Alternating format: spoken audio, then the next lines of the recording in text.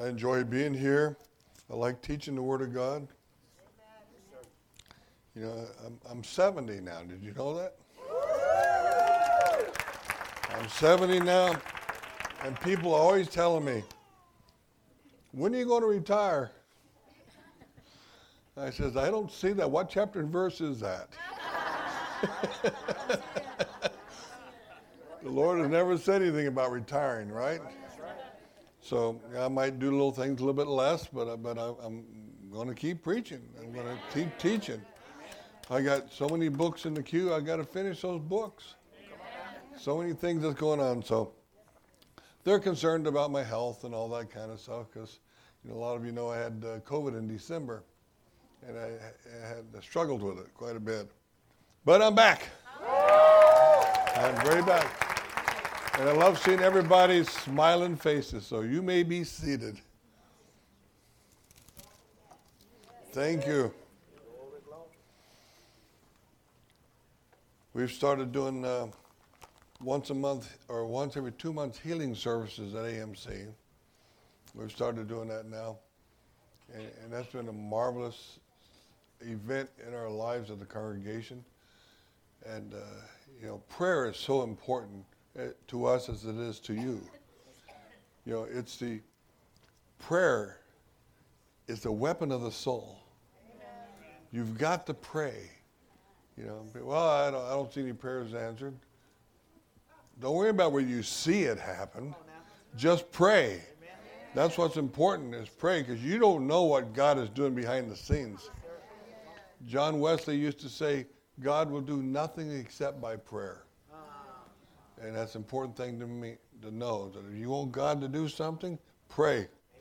You want God to bring rain, pray. All these things. We have been really praying for the rain lately. And then not only every time we pray for rain, we're saying, Lord, bring us the spiritual rain too. We want it all together. Turn to your scriptures, chapter 15. Yeah. Luke. Do you need to know what book? Luke 15. Oh, forgive me, Lord. Okay. Luke 15. We're going to begin in verse 11. Luke chapter 15 is talked about, a man who has 100 sheep and he loses one. He goes way out of his way to find that one. There's also talks about a woman who has 10 silver coins. She loses one, and she turns her house upside down so she finds that one coin. The meaning is God will do anything to bring the lost back to him. Amen. Once somebody calls upon the name of the Lord and you are his, you're going to play havoc if you try to run from him. You know that? He's the hound of heaven. And he'll be nipping at your heels and coming at you in every kind of direction. You can't run from him. You climb a tree and he'll climb a tree.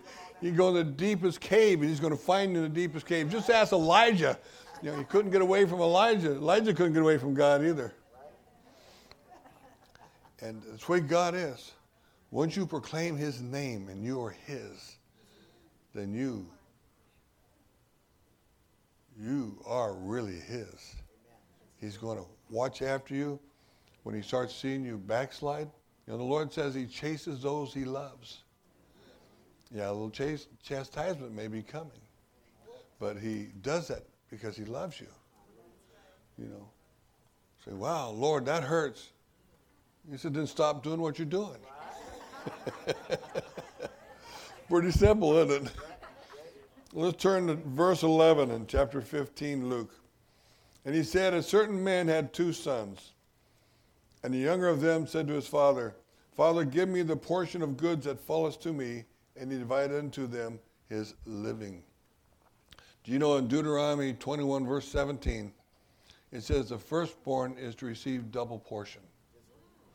The firstborn inheritance is amazing, actually. And so they received double portion, the firstborn. Now that I said that, let me say this. Did you know that you are firstborn? As a believer, you are firstborn. Hebrews 12:23 says, we are of the general assembly of the firstborn. You are firstborn. That's the same word that's also translated in the Bible as first fruits. You are first fruits, bikurim in Hebrew, bikurim. You are first fruits.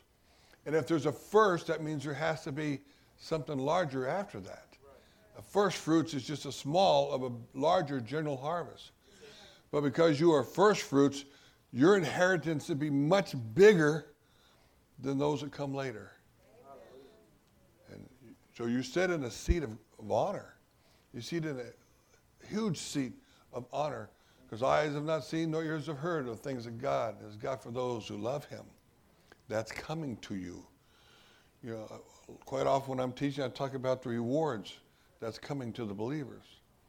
I don't know why a lot of people don't teach it that well. A lot of people skip over that. But he's got tremendous things for you. Garments of light that shine brighter than the sun. The ability to eat from the tree of life and the hidden manna. And receive thrones, set with Yeshua at his throne.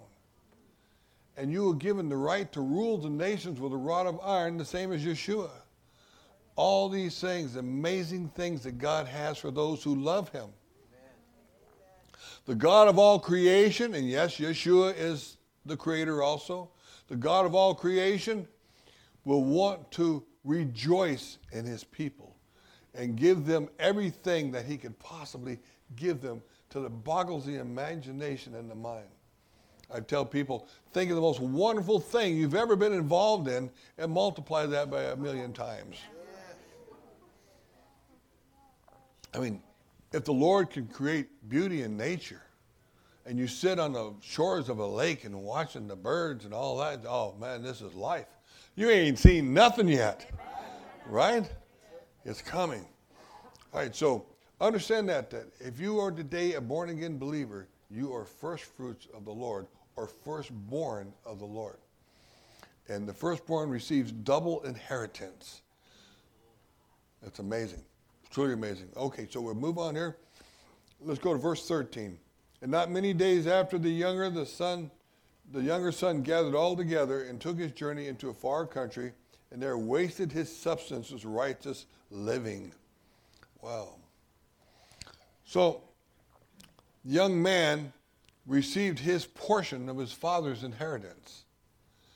He said, Father, give me. I want to leave. And the father probably said, well, you really shouldn't do that. Well, I don't care. I want to go out and see the world. I want to be able to do this. I want to be able to do that without, your ball and chain upon me. Did you know, scriptures say in the last days the nations will gather together against Israel, and they also say, let's remove their cords from us. Let's remove their bounds from us, their chains from us. What do you think they're talking about? They're talking about the restrictions of God's word. That's what it's talking about. We see that today. We see more and more people trying to throw off the cords of the Lord that's upon us, not understanding that those cords are bringing you into a right relationship with the Father of all creation. But the world wants to cast those cords off and throw them aside. And in the last days, the nations will actually come against Israel because they can't reach God, so they're going to come after Israel instead to cast the cords away from them. So it says, you cannot kill, you cannot murder. We don't want to hear about those rules. You cannot steal. We don't want to hear about those rules. You can't do these things, and they want to cast the cords away. And that's what the enemy wants us to do, to cast the cords away. Because once you cast the cords away, it makes it much easier for the enemy to enter into your mind and your conscience and through your open doors of your eyes, your mouth, and your ears and affect your life. Do not throw away the cords of the Lord. Hang on to the cords of the Lord because it will save your life. That's very important that we do these kind of things. And so, but this is what the enemy wants us to do. And the younger son is in the process of doing this.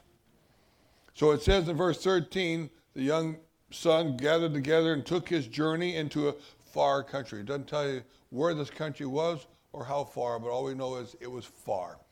The thing here we have to understand was away from the Father.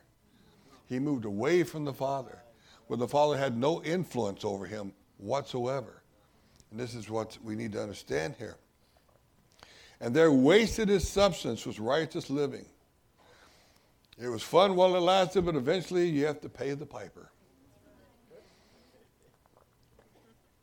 In verse 14, he spent all. He spent everything he had. And just like things happen to us, an inopportune timing occurred, a famine came upon the land. Happens every time, folks. Mark my word on it. At the worst time, things happen to you. And if you don't hold the faith and trust in the Lord to get you out of it, you're just going to fall deeper and deeper into a pit. Example is in the book of Jonah. You ever read the book of Jonah? Other than children's books, about the well and all that kind of stuff. Read Jonah. It's important to read the book of Jonah. It says in Jonah, that God called Jonah to go preach at Nineveh. Do you know where Nineveh is? It's the Assyrian capital. The Assyrians just took the northern tribes into captivity. They were greatly hated by Judah and Benjamin that were still in Israel at that time. They did not like the Assyrians. The Assyrians were very vicious and mean people. And so the Lord told Jonah, I want you to go to Nineveh and preach to them repentance. Yeah, right. I'm not going to do that. Well, what, are you kidding me, Lord? We hate them people. The Lord said, no, you're going to Nineveh. No, I'm not. Oh, you never tell God, no, you're not. So then you read in the scriptures that, and understand the words here. He says, he went down to Joppa. That's a city on the ocean, the Mediterranean. I've been there many times. And then he went down to the bottom of the ship. Then they threw Jonah overboard after they found out that he was the cause and reason of a great storm that came up. And a fish swallowed him, and he went down to the bottom of the ocean. So look at that. Down, down, down. That's what happens to us when we run from God. Down, down, down. Of course, Jonah, when he was in the bottom of the mountains, as it says, and that's talking about the bottom down here, that he came to his senses and prayed to God and repented for running. He says, I will do that which I vowed. He vowed to serve God, but he didn't want to go to Nineveh. Sometimes we vow, we'll do anything for you, Lord, but not that. Do you not know that's what God is going to give you when you say that? I remember Pastor Anita one time saying, I'll live anywhere but not there. Guess where we ended up? At that place where she said, not there. For 18 years we lived there. But it was a blessing, wasn't it? It was a tremendous blessing. So don't ever challenge God and tell him what you're not going to do. Because he takes it as a challenge. And he wins those challenges, So we're not going to do that. But anyway, after Lord saved Jonah's life, and the fish spit him up on the shoreline, how convenient was that? But you got to understand, he died in that fish. He died in the fish. He wasn't in some big well that had a lot of oxygen or whatever. For 3 days he was in that fish. He died in that fish. But what God did was resurrect him, rose him up, and the well spit him out on the shore. And Jonah lived. And after he said, I will pay that which I vowed, I'll go to Nineveh. So Jonah came to his senses that he can't run from God because it just goes down, down, down. He said, I will do whatever it takes now. I'm going to go to Nineveh. So Jonah went to Nineveh. And he said the city was so big, it was several days' journey just across the city. That's how big the city was in the Assyrian Empire. It was the capital of the Assyrian Empire. So Jonah said, well, okay, I'm sure they'll kill me, but I'll start preaching. He started preaching to Nineveh. What did Nineveh do? Did they kill Jonah? They repented because God had prepared the hearts of Nineveh ahead of time. That's why you don't tell God no. He goes before you. What looks like an impossible task, He will clear a way. He will clear a way for you. So Jonah preached at Nineveh, and the people repented and cried and honored God and all these kind of things. And you know what Jonah did? He was mad. He wanted to see him destroyed. That's how much bitterness he had in his heart for the Assyrians. He wanted them to see destroyed because he probably had friends and family that were hauled away in captivity. But God had mercy on the Assyrians. At least for a short period of time, the Assyrians found the Lord. So never think that somebody is not capable of being saved. I don't care what they look like. I don't care how they act, how they talk. They are capable of salvation and God changing their lives almost immediately. When the Spirit of God comes into you, you now are a different person. The old man is gone. What I mean by the old man, your old nature. Paul calls it the old man, which is a good, apt term for it. It's called the old man. And he shall not live again unless you resurrect him. Don't allow the old man to be resurrected in your life and in your heart. Once he's dead, keep him there. Kick dirt on him. Keep him down there. Don't let the old man out. He may be trying to come out. Now, I'm an old man, so I appreciate the story. But keep him down. Because he's not down for the count. He'd be more than happy to jump out of there if you let him. Keep him down. So now we're back to the prodigal son. Like we said, and when he had spent all, there rose a mighty famine in the land, and he began to be in want, in verse 14. You know, a lot of times in lands like Israel, you can live off the land. The fruit trees and trees that grow and the grain that grows wild and everything else, you can live off the land. But when a famine comes in, all that which would have grown naturally ceased to be. So just like we said, an inopportune time here that he suddenly was starving to death. God does stuff like that to us. So verse 15. So he joined with a citizen of that country, which more than likely was a Gentile country, and was sent to feed swine or pigs. Now that's the worst thing an Israelite could do. Because the scriptures tell us that they have anything to do with pigs or swine. Leviticus 11 verse 7 says, they're unclean, don't touch or eat a carcass. So they're not allowed to touch pork, pig, whatever, or eat it. And so this is like the worst job anybody could have, to go down there and feed the pigs. Feed the pig, you know. That's the worst thing an Israelite could face. So not only now is he starving, he's feeding pigs.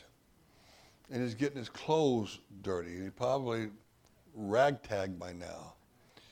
And if you know what it's like to feed pigs in a pig pen, you get their feces all over you. There's a lot of water in there, a lot of muck and mud, and you get that all over you. You stink to high heaven. I'm sure you didn't have much of an opportunity to take a bath anywhere. So you're going to be rejected by everybody. Nobody wants to be around you because you stink. You really stink. So this guy's getting about as low can get. Down, down, down like Jonah. Down, down, down he goes. Very degrading.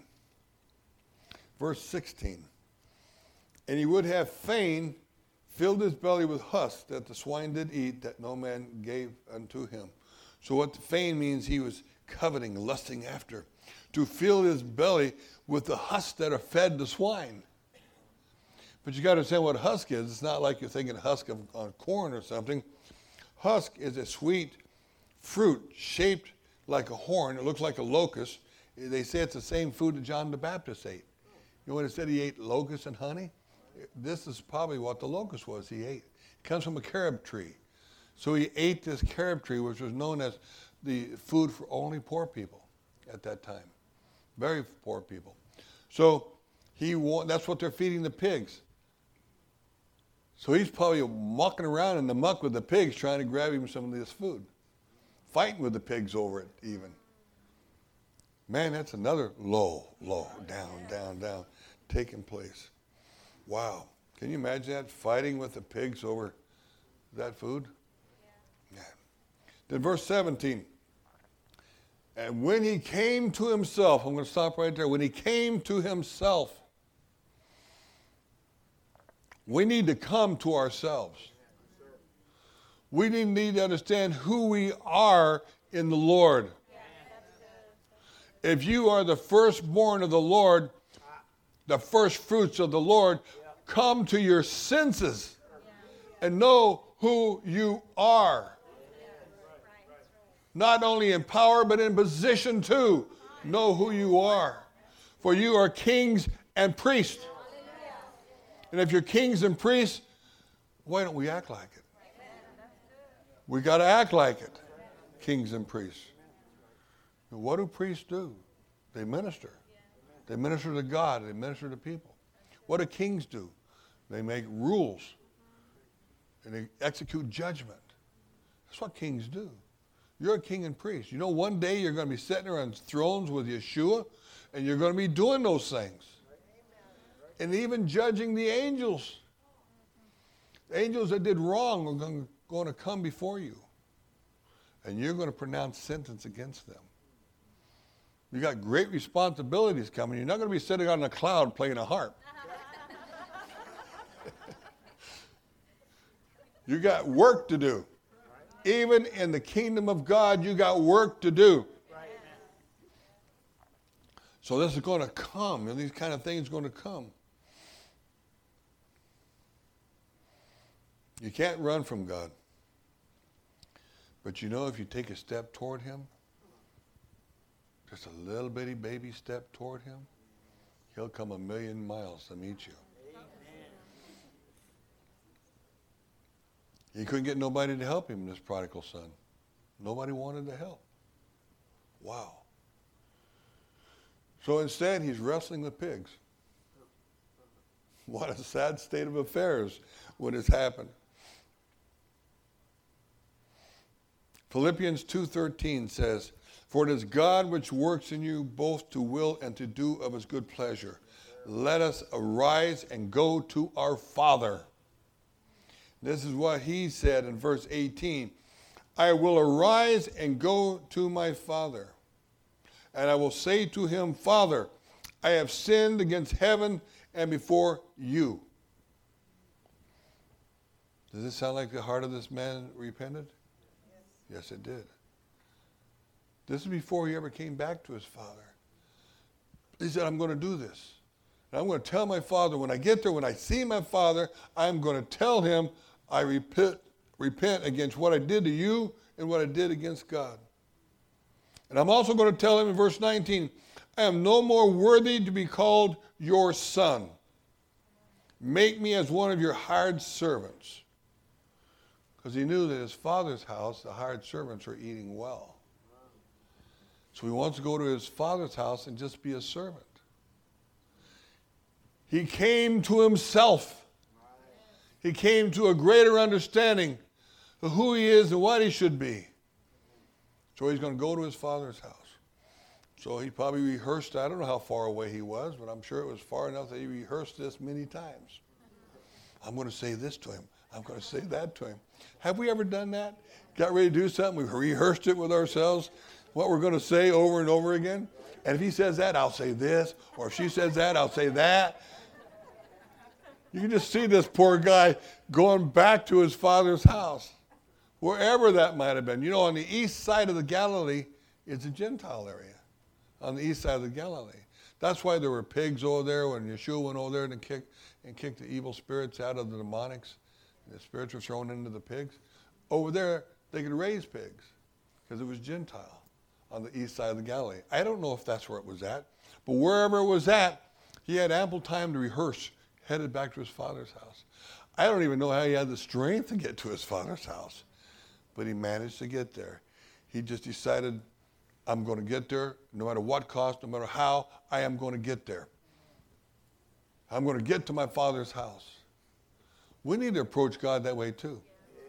No matter what the circumstances are, I'm going to get to my father's house. No matter what, I'm headed for my father's house. Let no man stop me. Let no circumstance stop me. Let nothing stop me. I'm on the way to my father's house. Neither beast or weather or whatever was going to stop me from getting to my father's house. We've got to come to ourselves and understand that. And when he rose and he came to his father, verse 20, but when he was yet a great way off, his father saw him. His father had no idea what his son was going to say. His father had no idea what his son has been rehearsing. All he saw was his son coming up the walkway, a great ways away. His father saw him, had compassion on him without even hearing what his son had to say, and ran to him and started kissing him. That had to be a shock for the son. The son his father running right at you, go, oh, I'm in trouble. Oh, I'm in trouble. He's going to hit me. He's going to beat me. He's going to do something. But what happens? He kisses him. He kisses him. That is an incredible story, folks. Truly incredible story. When he came to himself and he went back to his father. That's our lives. We come to ourselves, we go back to our Father. Incredible story. And so the father fell on his neck and repeatedly kissed him in his smelly state. The father goes, whoo, oh, bro, son, why don't you go to the house and get a bath? No way. The father took him as he was and loved all over him. That's the way he does us. You know, I hear so many times people say, well, when I clean up my act, I'll go to church. You can never clean up your act. Never clean up your act. Our righteousness is as filthy rags, as Isaiah says. We smell like filthy swine. We smell like feces, and we're talking about in the nostrils of God. Because of our unrighteousness. But in the righteousness of God, we are more than welcome to boldly come before his throne of grace and to be welcomed by him. So, the son is trying to get his words out. Meanwhile, the father's kissing all over him. Dad, I need to tell you something. Dad, I need to tell you something. Okay, enough, Dad. I got to tell you something. The father already knew. The father already knows. But nonetheless, the son finally said, in verse 21, and the son said unto him, Father, I have sinned against heaven and in your sight. I am no more worthy to be called your son. Wow. And while the son is trying to explain these things to him, the father wasn't paying any attention. Wasn't paying any attention.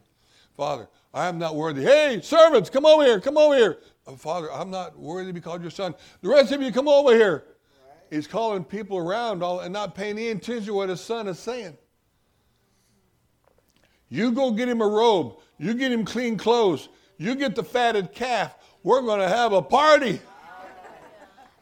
And son's like, I got things to tell you, Dad. He already knew his son's heart. He was so happy to see his son come up that road. Wow, that's our God. So when you wander astray somewhere and you start coming back to God, he wants to kiss you. He wants a hug on you. You got to let him do those things.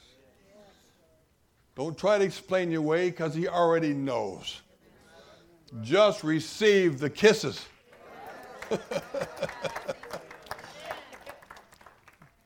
Wow. And the father said, send for the clothes, the calf, and the shoes. So this poor guy didn't even have shoes on. And I've been in the land of Israel 14 times. It's rocky and thorny. I can't imagine this kid coming back with no shoes. It could not be good for him. Wow. Really amazing. But the father said to his servants, bring forth the best robe and put it on him, and put a ring on his finger, shoes on his feet. And the father began to lift the son up before all. Said, my son has come back. Yeah. My son has come back. For this is my son that was dead and is alive again. He was lost and he is found. And he began to have Mary at that point. It says the heavens and the angels in heaven rejoices over one sinner repenting. Did you know that? The same concept. Why are the angels rejoicing? Because the Father is rejoicing. They love seeing their people return back to him. But there's another side of the story. Verse 25, now his elder son was in the field, and as he came and drew near to the house, he heard the music and the dancing. He called one of his servants and asked, what are these things? He said, your brother is come. Your father has killed the fatted calf because he has received him safe and sound. And the older son was angry and would not go in. Therefore came his father and instructed him. And he said unto his father, lo, these many years I do serve you. Neither have I transgressed at any time your commandments. Yet you never gave me a kid, a young goat, that I might make merry with my friends. The older son forgot all his benefits. He'd grown inappreciative. Routineness now took over his life. Sometimes we forget the benefits until we don't have them anymore. Count your blessings every day. Don't forget his benefits. That's scripture, several places. Don't forget your benefits at any time from God. At least you become unappreciative. Or so accustomed to it that you almost expect it and demand of it. Count your blessings all the time. Psalms 103:13 says, like as a father pities his children, so the Lord pities them that fear him. Now the elder brother now was erring because he was not rejoicing with his son. Verse 30. But as soon as this your son was come, which has devoured your living with harlots, you have killed for him the fatted calf. So the older son was now angry because they killed the fatted calf for his son that spent all his inheritance with harlots. But I have been with you all my life, and you rejoice when he comes back. What's the matter with you? You should be throwing parties for me. Please don't tell God that. Not a good thing. Not a good thing to say. Wow. The father is patient with the older son.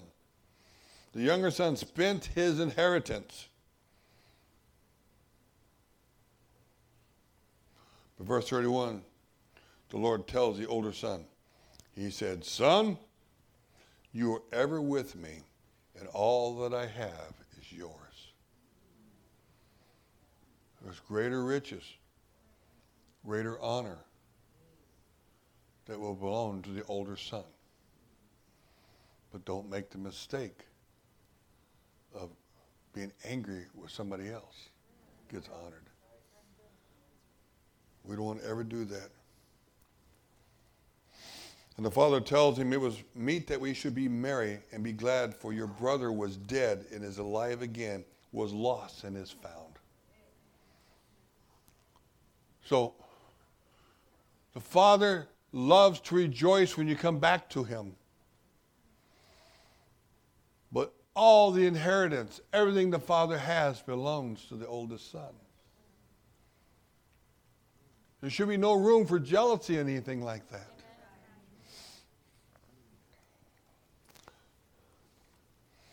Psalms 18:20 says, the Lord rewards according to our righteousness and according to the cleanness of our hands. He has recompensed me. We've got to understand it's a fearful thing to fall in the hands of a living God. Hebrews 10:31.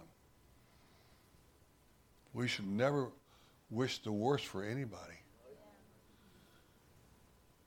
I've had people tell me, he says, it ain't right. He just found the Lord, and now he's acting like he gets everything I get. Wrong. He doesn't get everything you get. But we should rejoice that he just found the Lord. Why are you jealous? Why are we jealous that somebody makes a deathbed confession? We should rejoice that they made that confession. Because it's a fearful thing to fall into the hands of a living God when they're seconds away from doing that. I've had people tell me that. That ain't right. No, that ain't right. But you say they got saved, they make a deathbed confession.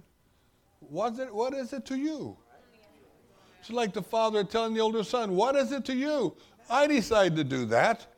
I honored my son, which was lost and now found. What is it to you that you're angry that somebody found me on their last breath that they had?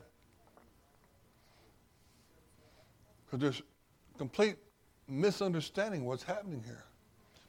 You know, when you do things for God, it is put in a book of memorials. You know, everything you do for God has been written down. Everything. Even Yeshua said, you give a glass of water to one of these my disciples, you in no way lose your reward. Right there. Okay, James, I am now writing down, you gave a glass of water to so-and-so, you know. I hope you have more than that, but that, your books of works are important. Oh, I said that terrible word, works. We are called to righteous deeds, folks, not dead works. What are dead works? Those are works that you've devised with your own mind that you think pleases God. We are called to righteous works. I was asked that question one time, so well, how do you know the difference between righteous works and dead works? So based off the two great commandments, loving the Lord your God with all your heart, all your soul, all your might, and loving your neighbor as yourself. If what you do fits under those two categories, that is righteous works. Anything else you make up is not. Well, I'm going to go up these steps on my knee and bleed for the Lord. That's dead works. And stupid works. That's really dumb works. All you're going to get out of that is bruised, bloody knees. But there are people who think that way. They want to dream up something in their own mind, what they think, I'm going to do this for God. Oh my gosh. Follow the commandments if you want to do something from God, right with God. So it's important for us to understand, as inheritors, and you are an inheritor. Did you know God said the firstborn is his. Do you know the scripture says that? The firstborn is his. But he changed his mind on it somewhat. What did he change his mind on? After the Levites backed Moses up at Mount Sinai because of the golden calf, he said, now I will take the Levites as my firstborn. Wow. But that did not negate the firstborn of a family concept. So we have to understand today that because what the scripture says, we are of the assembly of the firstborn. In Revelation, when it says, these are the first fruits that follow the Lamb wherever he goes. That's you. That's you. If you're born again or if you know the Lord. If you don't know the Lord, then don't leave this house before you do. And I'm sure there are plenty of people here that are more than happy to lead you to the Lord. So don't leave this house. If you don't know the Lord, come up here and stand here and look bewildered and somebody come around and join you.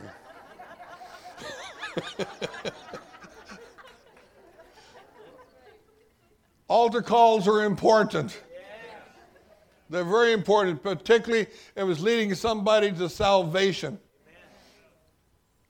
And we all need to rejoice in it at all times, just like the younger son here. When we have slept with the pigs, God will clean us up. Give us a new robe. Give us new shoes. And kill the fatted calf. I don't know why they keep saying that, the fatted calf. I understand that they keep a calf fatted for special occasions. A lot of these families, the special calf for the veal or whatever. They got the fatted calf. God will do whatever he has to do to reward you and honor you. When you come up that road, he'll run to meet you. He'll run to meet you. Don't turn your back on him. For he will run to you. Like I said earlier, you may walk a few inches toward him, and he'll go a million miles to meet you. Because he can see there's a repentant man. There's a man that's after my own heart. There's a woman that is calling for me. And I'm going to run and I'm going to kiss all over them. The Bible says, kiss the Son in Psalms 2. Talking about Yeshua. We need to kiss the Son. We need to kiss, lest he be angry, it says. Kiss the Son, lest he be angry. Well, I don't want Yeshua mad at me. I'm more than happy to kiss him. So since I can't physically do it, I have to think about what do I need to do to kiss him, to love him, to be honorable to him. If you love me, keep my commandments, he says. That's how you kiss the Son. Amen? God bless everybody. Hallelujah.